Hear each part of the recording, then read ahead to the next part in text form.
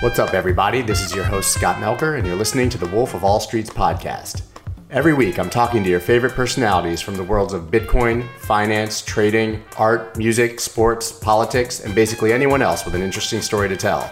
So sit down, strap in, and get ready, because we're going deep. Let's go. I'd like to thank my sponsors, Round the X and Voyager, for making today's episode possible. We'll hear much more about them later on in the episode. This podcast is powered by Blockworks Group, the only events and podcast production company I trust. For access to the premier digital asset conferences and in-depth podcast content, visit them at blockworksgroup.io. I promise you will not be disappointed. I met today's guest in one of the notorious crypto paid groups in 2017 and 2018. We bonded over the fact that the entire thing was an obvious scam and exited stage left together soon after. We then realized that we were both previously DJs in New York City club scene. We both loved extreme sports and had traveled in somewhat the same circles. Since then, he's been one of the few traders that I confer with about the market on a nearly daily basis. He has a really unique perspective towards crypto and markets in general, which helps offer confluence for my own analysis. More than anything, when I'm feeling bullish, he's the last guy on earth who I want to hear is shorting the market. Most of you know him from Twitter as CryptoISO, but I'm psyched to welcome my friend Trip to the show. Thanks for being here, man. Hey, Scott. Thanks for having me. It's pretty cool to come full circle like this. I remember you were one of the first guys to give me one of those FF or follow forwards, and that kind of like launched my following on Twitter. So well deserved. Thank you for that one. You're welcome. Well deserved. I mean, obviously the right people need to be the ones who have the voice in this market, because there's a lot of noise to sift through for your average, I think, person on crypto Twitter. So I'm glad that it's built so quickly for you, and that you've been able to sort of capitalize on that to some degree. So you have a really unique approach to trading the crypto market, as everyone, I should say, probably knows by now. I focus primarily on the chart and try to avoid the noise of all the narratives that swirl around. Can you talk a bit about how you view the market and the indicators and strategies that you use to identify trades, specifically in crypto? Yeah, sure. So I would say that the process has evolved since we first met. I mean, I remember I was doing Elliott Wave, believe it or not. I mean, it works in a bull market, and then you kind of need to learn how to trade a bear market and chop. So I really honed in my trading with simplifying it around SR, just support and resistance, understanding market structure, like extremely basic things, right?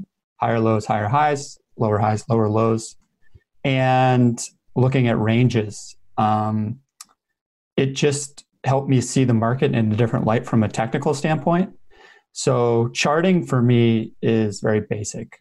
Now, I was a former energy analyst, so what I look at in this space on the fundamental side is I look at the mining very closely, and I liken it to a break-even model similar from what an E&P, an exploration production company in the energy space, would do in relation to the price of oil, right? So things that I look at are the difficulty adjustment. I track a lot of sites with different mining stats, and believe me, I'm not a professional in it, but I've developed a thesis around it that helped me understand directionally what could happen in the market.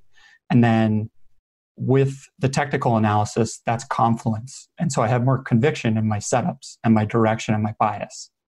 And most recently, I've started to look a lot more at something called liquidity theory, which my friend Zoran, Captain Cole, shout out to him, we've kind of been working on this idea for, the last 6 months together. But he had always kind of had this idea in his mind, and price gravitates to liquidity. And crypto, if you're trading, the derivatives, it's a very high leverage product, and there's a lot of gamblers in this space. And I am in the believer that there are large players moving price around, whether people want to believe it or not.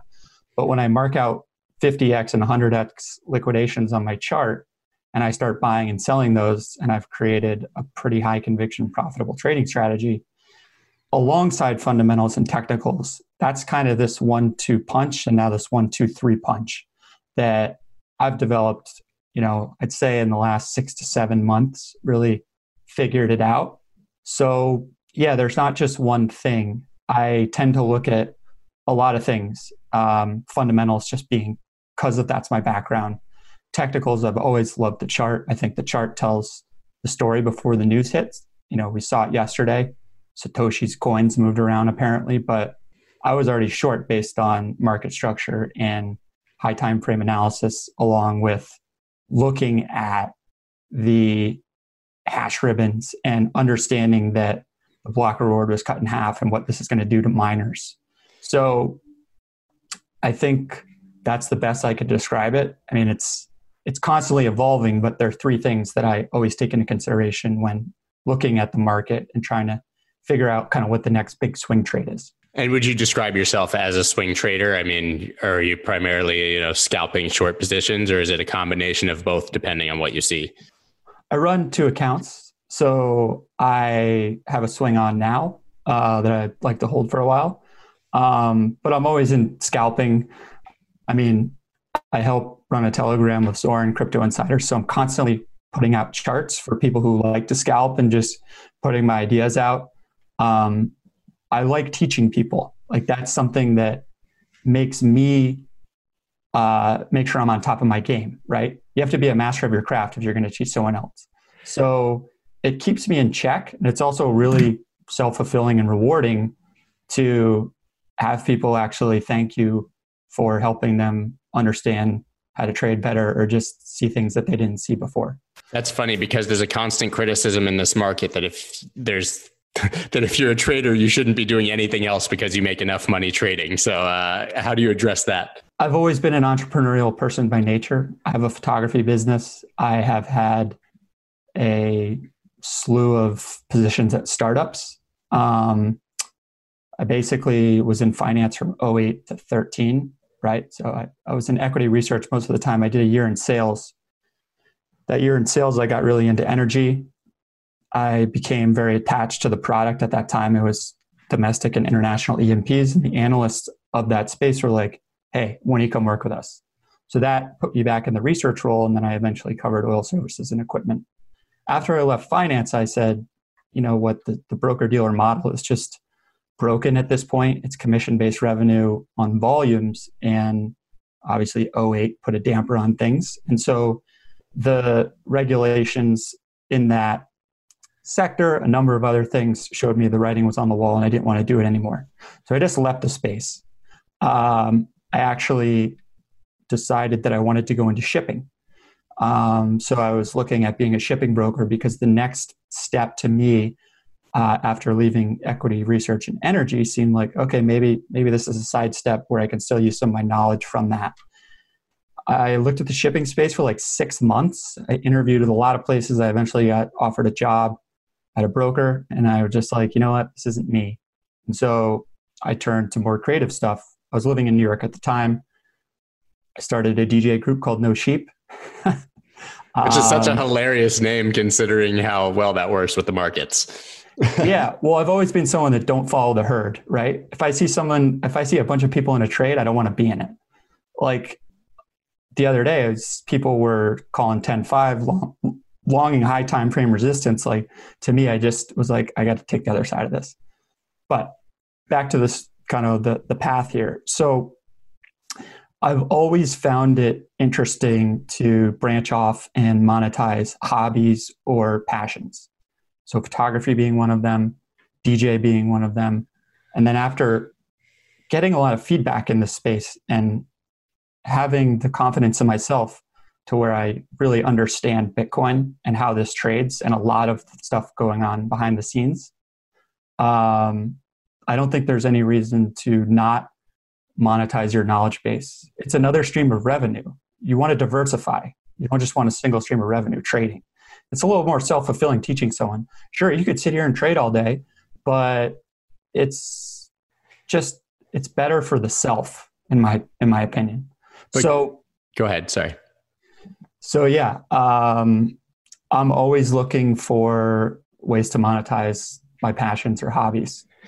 I mean, but can you sit there and trade all day? Because I find that I look at a chart, I do my analysis, it's pretty quick. I see what I want, and then I move on with my life. What do you suppose? In a swing, it's awesome because you're just like, I could go fishing now, right? Tuna season's about to start. But you could sit there and scalp ranges all day long if you wanted to. I enjoy it. It's helping me master my craft, but I've been working on some other things outside of that. So not trading as much, working on some other projects. So talk about the teaching then. So it all started when I literally rejoined Twitter. I rebranded my name to CryptoISO. I put out some analysis, I think like March 31st of 2019, right? So like the bull market started. I remember I went back into Texas West and joined you guys. Yeah, you have a real knack for disappearing when the trading's bad and reappearing right when it starts to get good. Yeah. So caught that run and then really caught the top of the market too. And that was largely based on fundamental stuff too. And I, at the time, joined a Telegram called Crypto Insiders, which is something I help run now. And my good friend Zoran started that. And I think there was like, honestly, 300 people in it. And I just started putting my analysis out there. And then I connected with Zoran on the side. And we just started talking about the markets. And I always had an idea of starting a research letter and kind of putting our ideas out. And maybe that was an idea. And then kind of said, no, not really. We both just really like teaching. And so we started to build a curriculum. And for the last 6 to 7 months, that's what we've been doing. And so it's designed for someone who's like a bedroom trader, who's never looked at a chart or understands supply and demand or anything about the market, to bring them up the curve to where they're starting to look at sentiment analysis and the liquidity theory and all that stuff. So it's a way to give back to the community, a way to monetize a passion and an expertise, I guess you could call it, a way to fill time. I mean, during this pandemic, everyone's at home, and I've never been more hyper-focused to create this content with Zoran. I'm doing all the animations, so my background, photography, videography, all these things that I've done in my life are coming full circle, right? The creative into trading and running businesses. So it just seemed like a really good time, and that's kind of been the focus right now. Sure, you can trade in between then and put the analysis out, but a lot of the time has been spent on that because there's not really much else to do right now. Yeah, the liquidity analysis, that's when I generally call you, right? I'm like, this is what I'm looking at on a chart. Tell me. And then obviously you have your tools and you say, well, this is where the 50x longs are going to be offsides. This is where the liquidity is. This is where the 100x are. And it's been scary accurate. Yeah, a lot of the time it matches up with traditional SR too, right? So, but that's because that's where people are placing their orders, right? Makes sense. Yeah. So you can look at a chart and do this. It's just, it's an added point of confluence and like gives you a much higher conviction rate in the setup. So like just now, there was a lot of longs liquidated on the move down to 8,900 and then 8,800. So I bought 8,890 because it was like, all right, how many more can we liquidate? Now the liquidity is topside. So, there's probably a bunch at 9,300. So you're just playing levels. You don't actually need a directional bias. If you could just play liquidity, then you're matching it up on your chart. And then you're saying, okay, this makes sense. Maybe it's a Fibonacci. That was a 61.8 Fibonacci off the move from 8,000 to 10,1 basically. So a lot of confluence adds up around that stuff. Yeah, it's amazing how it always seems to line up. I think it was, a week or two ago, I was in a short and you were looking for longs, and we had our bids and I was closing my short like within $10 of each other. Yeah. And you actually caught a much bigger long than my sort of short scalp short, but it was pretty amazing because we were both looking at the exact same level in opposite positions, but still profitable. Yeah, texting, no Telegram or Discord, real friends. Yeah, we were doing it on actual telephones. We have those, which is pretty cool. So I want to go back to your sort of background. Like, obviously, you have this tremendous entrepreneurial spirit, and you have a very similar background to me, which was trying a lot of things, having side businesses. I was obviously DJing, but I had a million other things going on. Where do you think that sort of spirit comes from? Because you tried equity research as well. You've been on both sides. You've kind of worked for the man, but you've also done your own thing. I would say that the shift in the world after '08, and just like I was young, I didn't really know what's going on. Right out of college, I started in it, and then I started to think for myself. And internally, it was like, is this what you really want to do? Are you happy doing this? Because my dad is in finance, my brother was in finance. It almost was like, okay, this is what the family does. And where I grew up, it was a very traditional path, and it was a way to make a lot of money. But that kind of disappeared. The dollar signs really weren't there. And so when I was working in finance, all I would hear about is, oh, the glory days. And I was just like, guys, the glory days are gone. The glory days were when I graduated college in 99. Yeah, like I got dealt a bad deck. And so how can I change this? So my just idea of happiness outweighed any sort of dollar value, right? And so after I left New York and kind of stopped DJing, I was living with my roommate who was one of my best friends from like sixth grade. And we decided that we didn't want to stay in New York, and we were going to make a change. And so as I was launching my kind of creative career, was really into GoPro, like one of the original GoPros.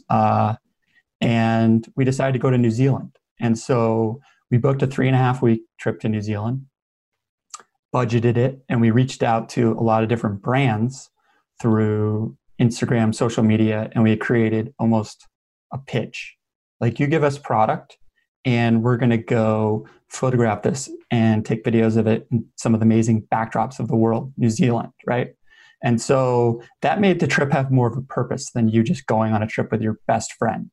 And so it really struck a chord with me. Like, I love this creative stuff. I love the video stuff. I taught myself Premiere Pro.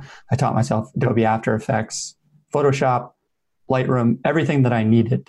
And got back, and we kind of spread that around, and it was received well. And I really wanted to go work at GoPro. And so I just picked up and moved to California because my friend who worked for PIMCO was like, I'm going out to Newport Beach. I was like, I'm coming with you. So we just got an apartment, and I just like restarted my life there. It's kind of scary. Like, never been to Newport Beach in my life.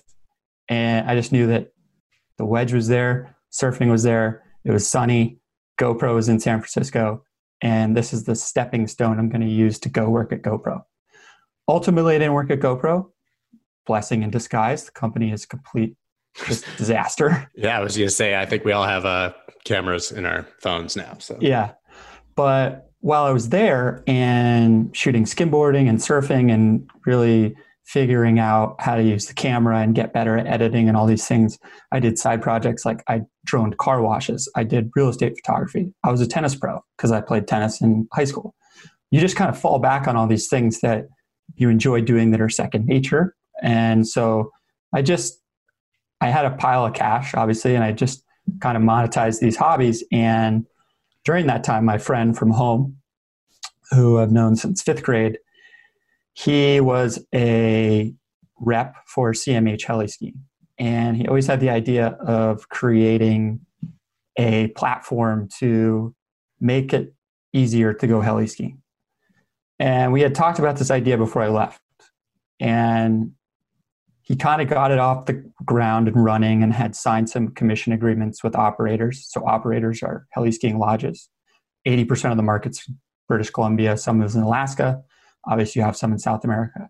And so we started an Instagram account, and we just started posting content. And then we started to book people. And we went to our home network of kind of the East Coast area, New York City. A lot of our friends who are still in finance started booking people to go heli skiing, and we were taking commission off it.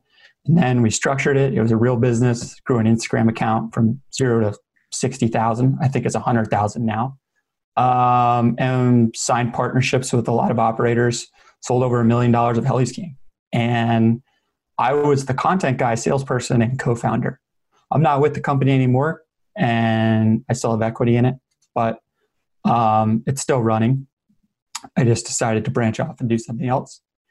But it was that venture that was kind of really the starting point where I was like, okay, now I can do really whatever I want with my life, because that was a successful business venture. And during that time, I was also working for a startup company that was an accessory company for GoPro. So I was commuting from Newport Beach to San Diego every day, which was interesting. And two of my partners, who were almost like my mentors when I was there, I didn't really have any family or anyone to kind of talk to, right? As just a guy in California who moved there, was Michael Marks. And he used to be the CEO of Spy, so the eyewear company. Mm-hmm. And believe it or not, Bob Haro. I mean, I grew up riding BMX bikes, and I was going to say, I used to ride those, of course. Yeah. So I got to work with Bob Haro and Michael Marks every single day. And that's awesome. That creative mindset and all of that. And I got to work with professional athletes because they were signed on to the deal that we were doing with this accessory company. So I even did hey, to some of the skiers, do you want to come work with Heli too? So you just find all these synergies. And California was an incredible experience for me. And that was like a very entrepreneurial time during my life. But ultimately, I ended up moving back to the East Coast because we came back here to raise money for Heli. And my family and friends are here, and California has no sense of urgency. So I just at all. I couldn't take it anymore. Can't surf your whole life. So eventually found myself back here and into crypto. And the way I got into crypto was on a film shoot for a kiteboarding movie. And the whole time the film crew was talking about Bitcoin, I left that shoot. I went home. I got a book, The Age of Cryptocurrency. And that's where it all started, at the beginning of 2017. It's an incredible story. And we'll give pretty much anyone in this space FOMO probably. Everybody's going to want to go sign off, sell all their Bitcoin and go start a heli skiing business. But so you got into crypto. Would you say that you got in it because of a belief, sort of the maximalist idea, new money, the deflationary currency, that eventually, fiat would collapse, all that? Or was it purely as a trader and an opportunity to make money? I think it was a combo of both. It intrigued me. When I started reading that book, I was like, this is the Matrix. And I didn't really fully grasp the concept. And then I started to get it. And then I also saw the volatility in the space and the interest. And I talked a lot about my brother. My brother's probably one of the smartest people I know. He's run some big hedge funds. So he was trading it, I was like, okay, maybe we're onto something here. But yeah, I think it was just the unique character of the space, the people in it. It's just like the Wild West aspect of it.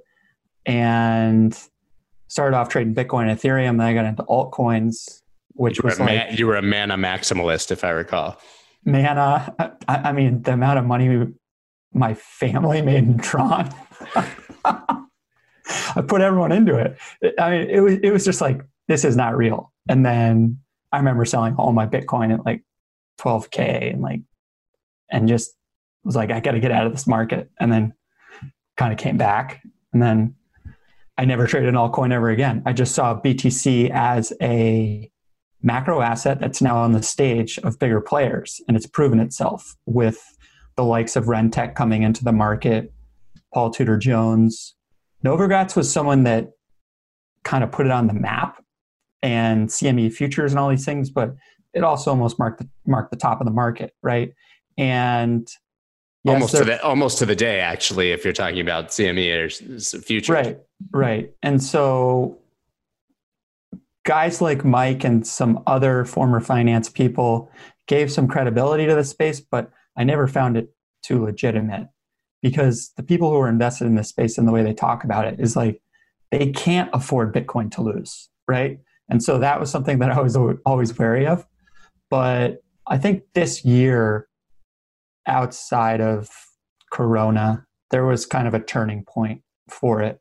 And I see it as something that's here to stay. And I'm a huge macro guy, right? So I always look at the energy markets. I'm always looking at the equity markets. And I like piecing together the puzzle to see how Bitcoin fits into it. Well, let's talk about the equity markets right now. Obviously, we see these reports of 2, 3, 6 million jobs lost on a weekly basis in the United States alone. We see this massive, obviously contraction in GDP and all these huge macro things, but we also see the stock market pumping like crazy. So what's your take on the disconnect of the market and fundamentals? Markets pump on disbelief. So that's a large part of it, I think, for S&P. The Fed, right? Stimulus has always been something that's like pumped the market. Now, it doesn't last forever, but it's very hard to guess the top of something like that. And the capitulation moment you had and the Fed stepping in with the stimulus and basically backstopping the credit markets with what they were doing was different than 08, that did not happen. So I think the relief for people thinking that the credit markets were somewhat saved or not as bad as what we saw in the past put a bit more confidence into the market, along with companies just like got completely washed out and earnings were basically known that they were going to be horrible. So you have stimulus and credit being somewhat safe. People, I think, were like, oh, these guys have a clean slate. We should buy this. Everything's on sale. Now, when the rug comes out, I'm not really sure. But you do believe that it will. Yeah, it's impossible not to. I mean, think about New York City, right? All the restaurants that closed. Like, who knows when they're going to open? Like, is it economical for them to open again? They're not going to open. They're paying $30,000 a month rent. They can't sustain a week. The average restaurant in New York, I believe, can't sustain a week, past cash flow, like the minute that they close. They're running on such tight margins. So businesses and growth is not returning for a long time, which ultimately impacts the consumer. One thing that, like, before all this happened, like, I was like, okay, the energy market and the consumer are the biggest problems that are going to get hit. Energy got hit so hard. I did not see that coming as hard as it did. And then the consumer started to feel it. And then you got the mega drop in the market. If you look at kind of what led the rally, it was a lot of energy names, which is like, okay, they have the worst fundamentals hands down, yet people just look for stuff on sale that's super oversold. And they were just irrationally low. Right. And so it's a trader's market.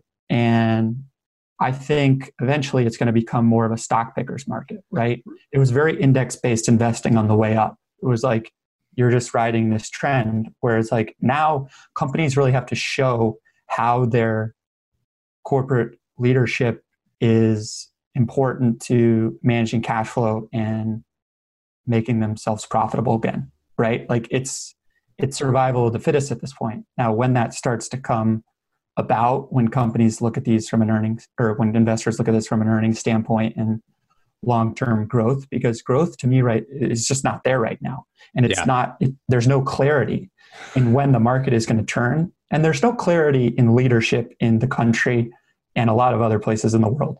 And markets move on confidence. And I don't think there's a sense of confidence in the market right now. So I think it is on shaky ground, but it continues to go up because the Fed is pumping money into it. I mean, that's really the key, right?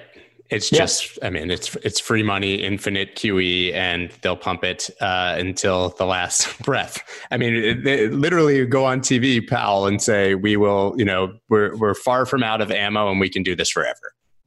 Right. And it's interesting if you look at Bitcoin and you say, how does this fit into the grand scheme of things? So how does it?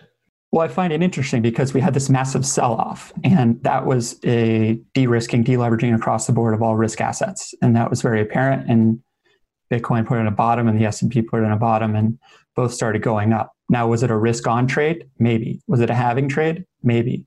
Was it the famous, this is a hedge on central bank liquidity and acting irresponsibly? Maybe. Store of value gold? Who knows? So the narrative to me is not entirely clear. But I find Bitcoin more acting like risk on at that point. But if you look recently in the last 2 weeks, like Bitcoin has started selling off and the S&P was going up. So there are these correlations that last for shorter periods of time. And if you could take advantage of them as a trader, they work, but they don't last forever. And so as it stands right now, I think the S&P could go to like 3,000. Now, does it pull back from there? I would like to think so. If it really pulls back, does Bitcoin pull back with it, or does Bitcoin start going up inverse to it? So the macro picture with me in Bitcoin is a constant puzzle that I'm trying to solve. I mean, do you define it as a safe haven asset or a store of value at all? I mean, the digital gold argument makes the most sense to me. I don't fully subscribe to the idea. I just trade it on the chart and level to level. Yeah. I find that the bull bear stuff on Twitter and in this space, I never called anyone a bull or a bear in equity research or on the trading desk. No, nobody ever has. It's such an immature market and community. It's like bulls and bears. That was one thing that just, a lot of the stuff in this space used to piss me off because I didn't know anything about memes. It just seemed really juvenile, but it's grown on me. But the bull bear stuff is like, I get labeled as a bear, fine. Now I think I've just decided to take a more neutral approach, whatever that means in my kind of how I talk to the audience on Twitter. It's just, you don't need to be a bull or a bear in Bitcoin. You can trade the chart. I ultimately think it'll appreciate in value a lot. So the name of the game is stack corn. And I don't think it's going away. It's proven itself. Its shelf life is there. It was $0 at one point. It went to 20,000. It's resilient. And now there is actual institutional money and interest in it. What is the narrative that they're subscribing to that will make it go up a lot in price? I'm not sure yet. Digital gold, hard assets, it remains to be seen, but there is an interest in it, and I'm bullish on it long term. RoundTheX.com is one of my favorite companies in the entire crypto space. What they do is take all your small purchases and round them up to the nearest dollar and invest that spare change into any of over 30 crypto assets of your choice. They integrate with your favorite exchanges so that you can view various exchange balances all in one dashboard and round up into different assets all at the same time. And they do all this without ever holding any of your Bitcoin. This is by far the best way to dollar cost average into Bitcoin. Go to roundthex.com and use the promo code WOLF for $4 in free Bitcoin after making your first roundup or purchase. That's ROUNDLYX.com and code WOLF for $4 in free Bitcoin. Are you sick of paying ridiculous fees to trade crypto? It's time you try Voyager. It's hands down my favorite place to buy and trade crypto, and it's 100% commission free. Voyager gives you easy access to more than 30 top crypto assets, and you can instantly transfer cash from your bank account so you never miss a trading opportunity. Even better, you can now automatically earn interest on your crypto holdings. Currently, they're offering 5% interest on Bitcoin and 6% on USDC. Yes, you heard that correctly, 6%. And there are no limits or lockups, which means your funds always stay liquid. Find out why so many people are making the switch to Voyager. Visit investvoyager.com or search for Voyager on the iTunes or Google Play Store and get $25 in free Bitcoin when you use the promo code SCOTT25. That's investvoyager.com, promo code SCOTT25 for $25 in free Bitcoin and start trading today. I mean, you mentioned that your brother's a hedge fund guy and was trading it. Can I assume that, well, this was quite a while ago. I mean, was he trading it personally or were hedge funds actually trading it? No, personal. Yeah. We share an office together and we both trade all day long. So you say that you believe that institutions are here. What gives you the idea that, the institutional interest is there and that they're actually invested? For one thing, the CME open interest. Right. It's at all-time high. I read that article about Rentech, Renaissance Technologies. I mean, when you hear that they're in the market trading CME, and by the way, a lot of these guys are trading futures. They're not actually trading spot coins that I would know of, at least. we know that the interest is on the futures, CME. Yeah, I mean, even Paul Tudor Jones, everybody got worked up about the fact that he's, 2% invested in Bitcoin, but that's a bit of a misnomer. He's on futures, right? I mean, he doesn't own spot Bitcoin. Right. But those guys look at their portfolios in USD. Like this space looks at it in BTC. There's people in here who will never sell it. All they care about is getting more Bitcoin. I care about US dollars. So there are times where I'll cash out into US dollars because they pay for things still. But those guys on CME, they're really not that interested in it. They say, we're going to throw a small percent of our assets in here, and this could be a big winner. Seems like a good flyer. And they look at a chart, just like all of us do, and they have the credibility. And once they make it public, the whole world goes crazy. I mean, if you look at Paul Tudor Jones's analysis, gold and Bitcoin, it's not that shocking. Right. It's funny. And everyone says he bought the top, but if you go back and look at the paper trail, he was probably buying between basically 6,000 and 9,000. He announced it when it was at the top. Of course, that's the thing. I was like, this guy probably bought it 5,000 and he just is selling into all of you guys buying into it. Yeah. It's the same game. Yeah. It's funny. I was with the head trader of Tudor on New Year's, and I was with another guy who was an energy PM and started an energy fund. And every time, you're at a cocktail party or something and you're labeled as the crypto guy, people always want your ear. And then you really start talking about it a lot. And then you go down the rabbit hole and you're like, God, 7 White Claw later and 2 hours later, I just told you about the whole history of Bitcoin. And the Tudor guy was like, yeah, I think it's going to zero. Really? Yeah. Head trader. Yeah. And to the energy guy, he's like, where do you think I should buy it? I was like, 5,000. And this is New Year's. So in January, he was like, sounds about right. And to the Tudor guy, I was like, well, why do you think it's worth nothing? He's like, well, what does it do? And that's the thing, right? Like, what does it do? But what does gold do? Yeah, you can go back to this argument. I don't care what it does. It trades like a freaking animal. And you guys are traders. And if you want volatility and recognize some asymmetric returns, maybe it might be worth looking at. I think at the time, though, like there wasn't the credibility from the institutional standpoint, right? And so now you have 2 really big players in the market. And that can easily spur a lot of interest from other funds that want to trade on CME. And then maybe eventually. Do you think that they're interested because purely for profit, or do you think that this macro environment now of, as we've touched on, infinite QE and money printing and all the kind of shenanigans of the Fed and the government, do you think that they actually might see it as a hedge? Like the old Chamath argument, everybody should own 1% just in case like we go full, zombie apocalypse.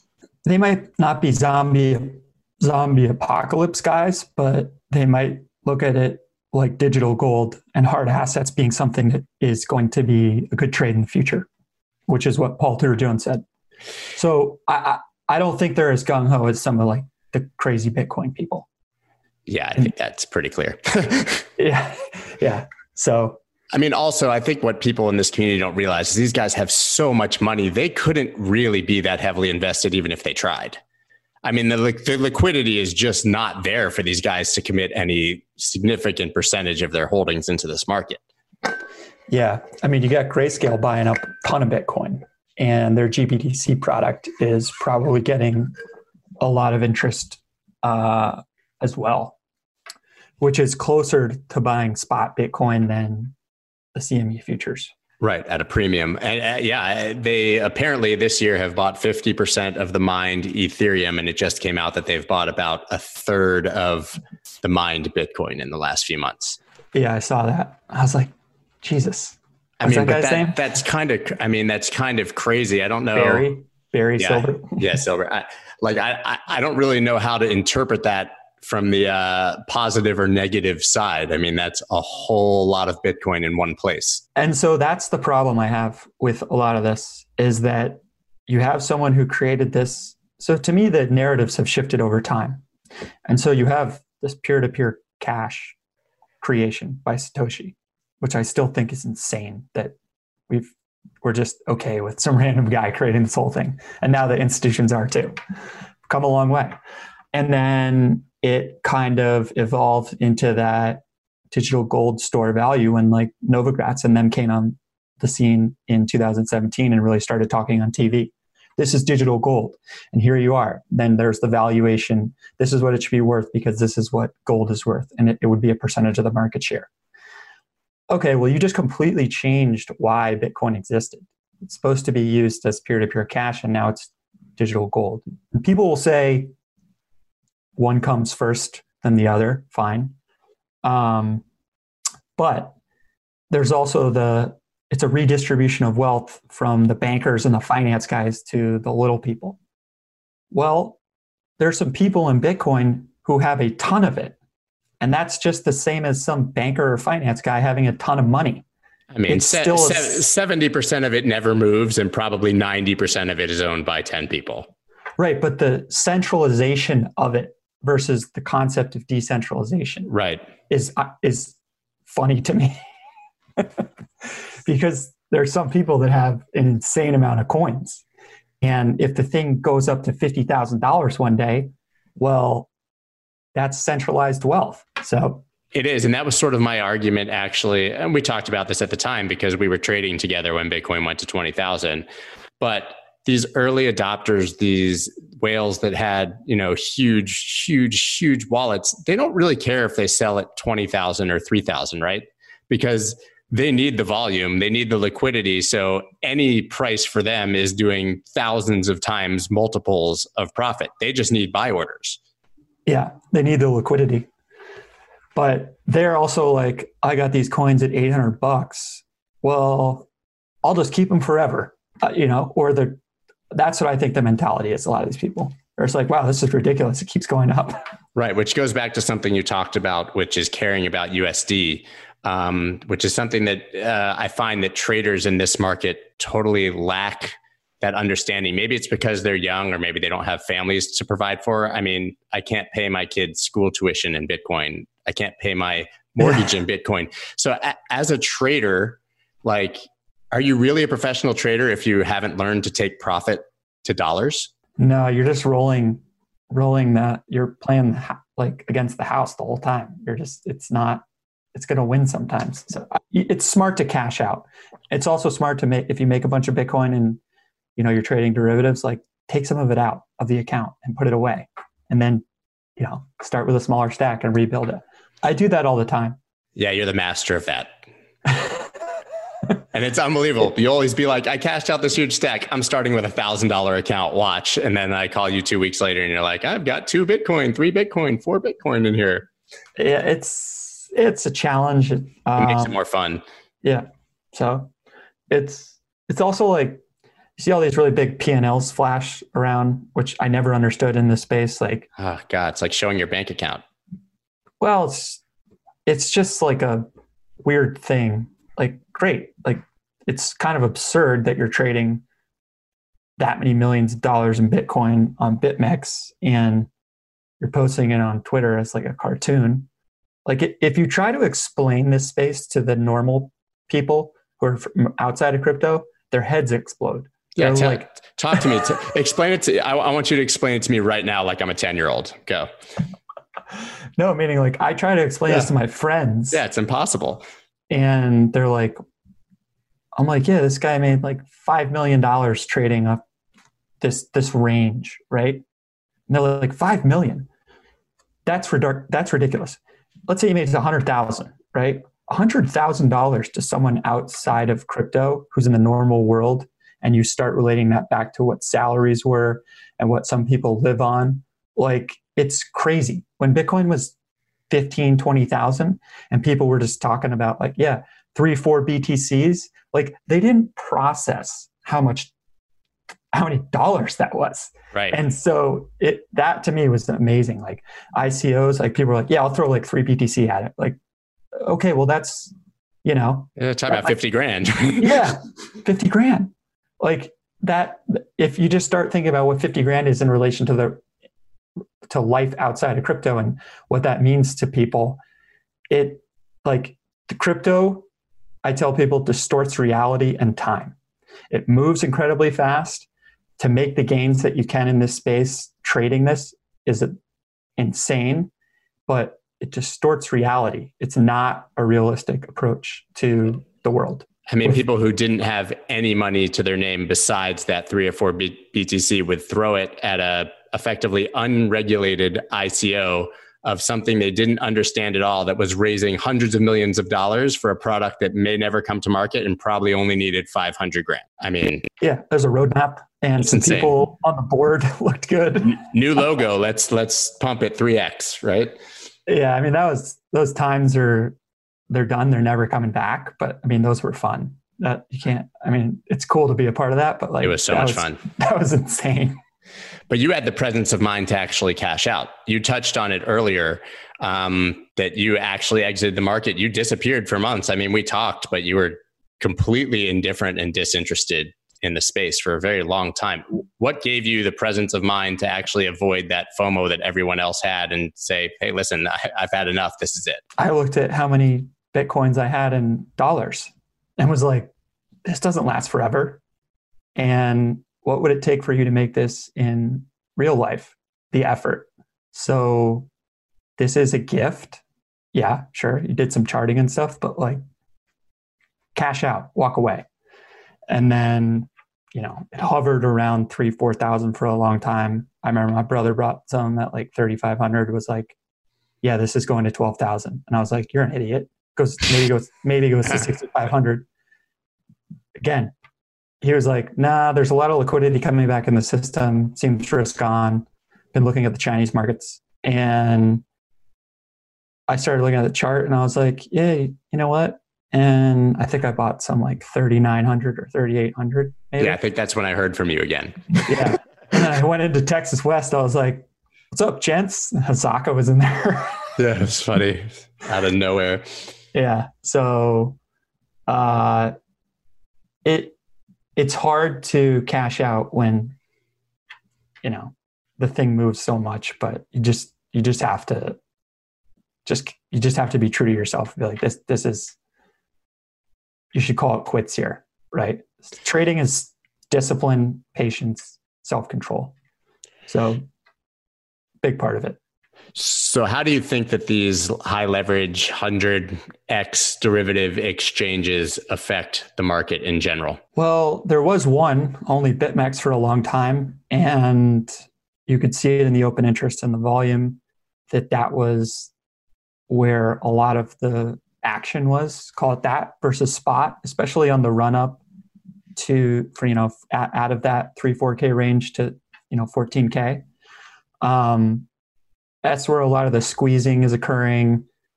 And now you have a lot more players in the space. You have FTX, Bybit, Binance Futures, and they've taken a lot of share away from BitMEX, noticeably. But the recent rally was driven largely by a lot of spot coins. So the derivative space is just a liquidation engine. And that's what I trade. Because there's people who gamble and they use 50 to 100x leverage. And there's bigger players who take advantage of that. And so you just ride on the backs of those bigger players. I don't think the derivatives market is bad. It's just... But should they offer 100x leverage to anyone who wants it? Well, you can say yes. I mean, it's a free market. Yes is an acceptable response, but it became the norm because BitMEX did it. Every other exchange did it. Sure. I don't really trade Forex, but I know that there's absurd leverage in that too. But that's because the movements are so small that you need the leverage to actually be able to make any money. It's a little different. It's not doing 10, 20% swings in an hourly candle. Yeah, agreed. I think one thing about this space is it's very gamer-like, right? So if you look, a lot of these guys play video games like that, or it's very like computer gaming. Like it's probably not perfect terminology, but no, I agree. So you have like a leaderboard on BitMEX and you have a leaderboard on FTX, which is weird to me because it's real money, but people they trade this like a video game. So those higher risk trading positions with 100x is like, oh, how do I get the most points as possible and get on a leaderboard, right? The exchanges have purposely made the currency XBT so you don't look at USD.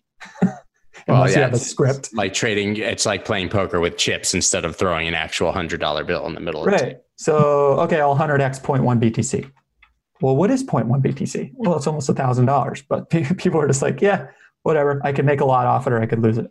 I just think that there's no sense of the monetary value. And so I think that's partly what the exchanges are targeting. And they also see the gaming aspect of the space. So you just touched on it, but the core of your strategy is finding, if you're at a poker table, they always say, if you can't spot the sucker, you're the sucker. You're basically, you have the data to see where the liquidations are, so you know where those suckers are in this case, but you're really just looking to take money from the people who are gambling. Yeah. It's free money. Yeah, pretty much. And you know what? They don't seem to learn because it's just an ongoing process. They'll always be there. It's the culture of crypto. in any market, but it's in those other markets, maybe you as a trader don't have direct access to them. Like you can't really pull the same thing on E-Trade as you can on BitMEX. Obviously, you also touched on that you're trying to basically. I guess a good way to put it is to think like a whale, right? You just want to be on sides with those few guys who are really moving the market.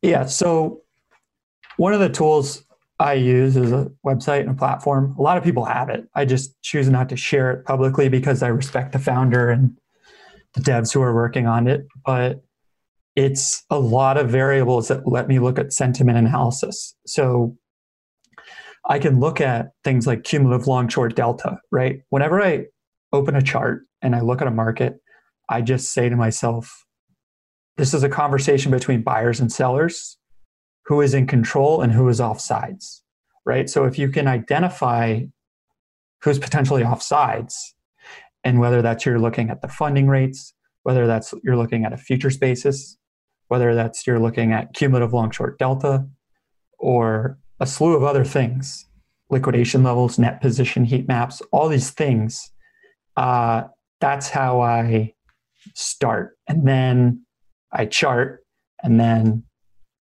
that I get my directional bias that way, right? It's always about where are the larger players trying to move price.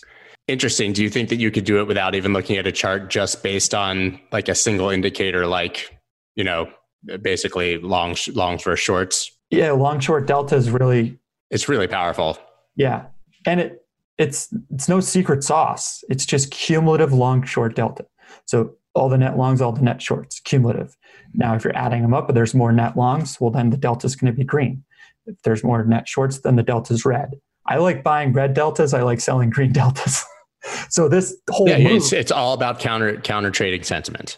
Right. So this whole move, the delta was so green, and longs were way over their skis. And then you started to see it in the funding rates, and then even a little bit in the futures contango. And so you start putting these variables together to allow you to figure out a good gauge of the sentiment. And, I posted on Twitter, like, it seems like the long seems like the crowded trade. People are like, that's because your feed says that. And I'm just like, guys, I'm not telling you what I think because of what I see on Twitter. This is data-driven analysis. This is math. Yeah. And so, sure. The more people who tell me I'm wrong on a trade on Twitter, the more confident I am in it. It's the best. It's the best counter indicator I've ever seen in any market. Yeah. So the sentiment, though, that's data driven, and yeah, there's some indicators now. Like you can look at Binance that they've started to make available top trader positions, long, short, top accounts, and then global accounts, and you can view the global accounts as retail, and then you can review the top long short positions as whales or institutions. And the way they use that is they take those accounts, and each account, right, they'll figure out if it's the cumulative delta. Is it net long or net short? And then of all the accounts, they're going to take a percentage. So you could see at the top that retail was buying the market aggressively. And the top traders, long short, were aggressively selling it. Yeah, you pointed that out to me. Yeah, that to me, I shorted 10,000 the first time that way, and that was another trader that I had because I was like, this is a real illustration of market participant psychology. Retail buying the top, larger players, whales, institutions, whatever you want to call them, selling into them. And I have a clear divergence on my chart, and I have a skewed delta to the long side with actual positive funding rates that were showing up. I was like, this is the most evidence I could need to have conviction in a short trade at this point. People paying a high price on funding to get liquidated. Good times. Yeah, pretty much. But that really is what it is. So I got to ask, how low of a price at this point for Bitcoin within months, years would surprise you, and how high of a price would surprise you? Well, I think Bitcoin's going to 6,000s. No, like probably in the next, I mean, it's hard to gauge, right? Because this thing went from 9,000 to 3,000 in like no time. A day. Right. So one thing, and this is something I talk about with Trader XO a lot and Zorn and a couple other people, is just like the idea of a proper accumulation phase that builds a base, right? That we didn't really have a base on this move. Now, it doesn't matter if you think there was no base, if the price rips in your face. But if you look at the base we had, when we went to 10.5, it was like a 50-day accumulation period. Right.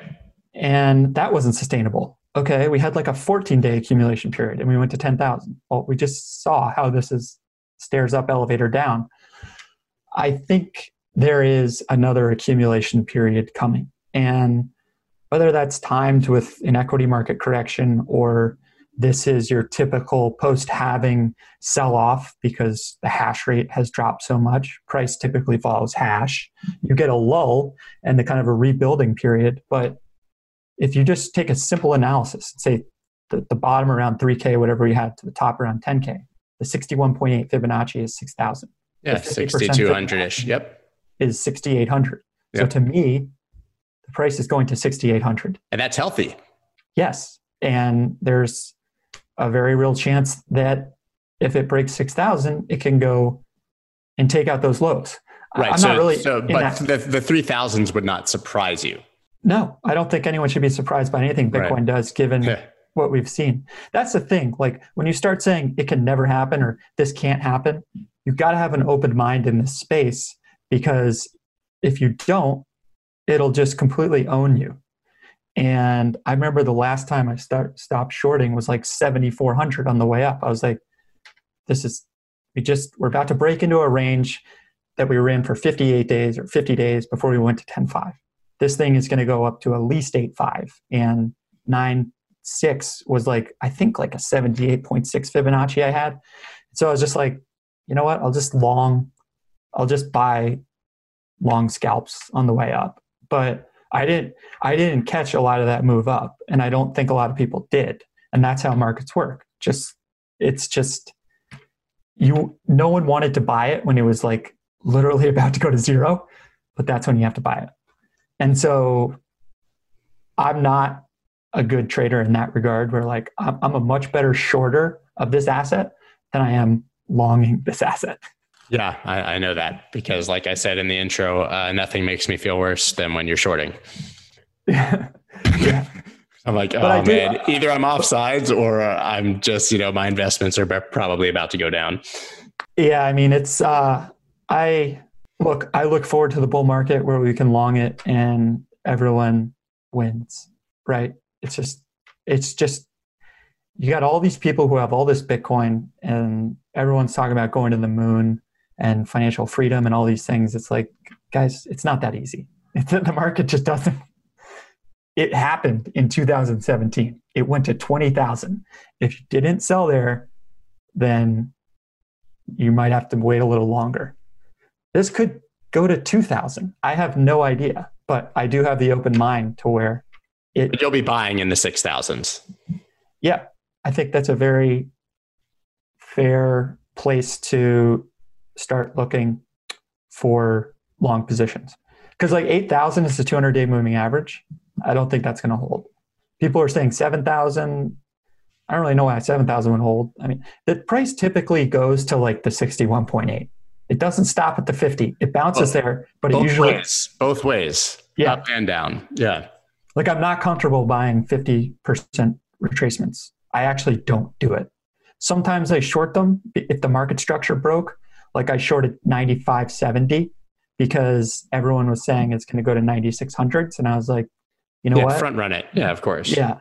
Well, you just had a high volume sell off out of a consolidation period at a high time frame resistance level with a rounded top. I was like, you saw the selling today. That was aggressive. I was surprised they pushed it down that much, and it's still like barely holding 9,000 right now. Yeah, it's going to continue to be the Wild West. But man, what a wet dream for traders, right? Yeah. What do you think price wise? I mean, I agree. I think that it could stop higher, but those are that's where I would start to sweat if we start to get in the 5s and 4s. Below that golden pocket, I think I would probably start to expect to maybe sweep the lows. Yeah, I know. If we're breaking below 6,000 or so, I would not be surprised to see 3,000. Yeah, I know Chris, who's just, his analysis is so refreshing. Good old Texas boy. He's just a fun guy to listen to. I remember him on his stream the other night. I think he said like 2,400 or something, or 2,800. Right. But his argument is that if it goes there, I mean, all the weak hands will be shaken out. He thinks that is the potential path to 100,000. Right. So I think it's all about perspective. Like even being that bearish and thinking price can go that low is actually a good thing for the market to some degree. I mean, you look at the hyperwave guy, RIP, Tyler Jenks, like the guy was saying 1,000 and it didn't go to 1,000, but it went to 3,200 or whatever it was. Yeah, and the market still ripped. And he was like, no, it still could go to 1,000. And I think it just has to do with the maturity as an asset. And Bitcoin to me is a generational thing, right? So it's like a lot of the younger generations are going to be the ones who embrace this and really make it work. And old people are just going to kind of start dying off, and there's going to be like a shift in this regime and the way people think. And I think the digitalization of all of it takes time. And I do think Bitcoin will play a role in that. But these things all take a lot longer than people expect. I mean, sure, it's been around 10, 11 years, whatever it is. That's not very long in relation to the life of other assets. It's funny. I think it's actually incredible that it has so much mainstream recognition and that it did reach those crazy highs in that short amount of time. I think it's actually pretty impressive. Yeah. And that's also one of the biggest downfalls of it. It blew the hell out of retail. People don't want to touch it again. They're so scared. Yeah. So like all my friends are still like, you're still trading that stuff? Because in 2017, they had their Bitcoin, they made some money in altcoins in 2018, and then who knows if they lost it or they just cashed out and they never looked at it again. And so what brings back the interest from a retail perspective? I don't know. It'll be interesting to see. But the institutions might spur the interest just because of their involvement, and it might bring retail back just from a credibility standpoint. I think there's a lot of channels opening up with the people being able to buy Bitcoin and stuff like that. It's still hard to buy a spot coin. Right. So the learning curve and all that stuff needs to be ironed out a bit more. But I do think it'll happen. It's just going to take time. People are not patient in this space, and you need to be patient. I agree. So where can everybody find you after this and follow you, and then obviously check out your teaching resources that you're building?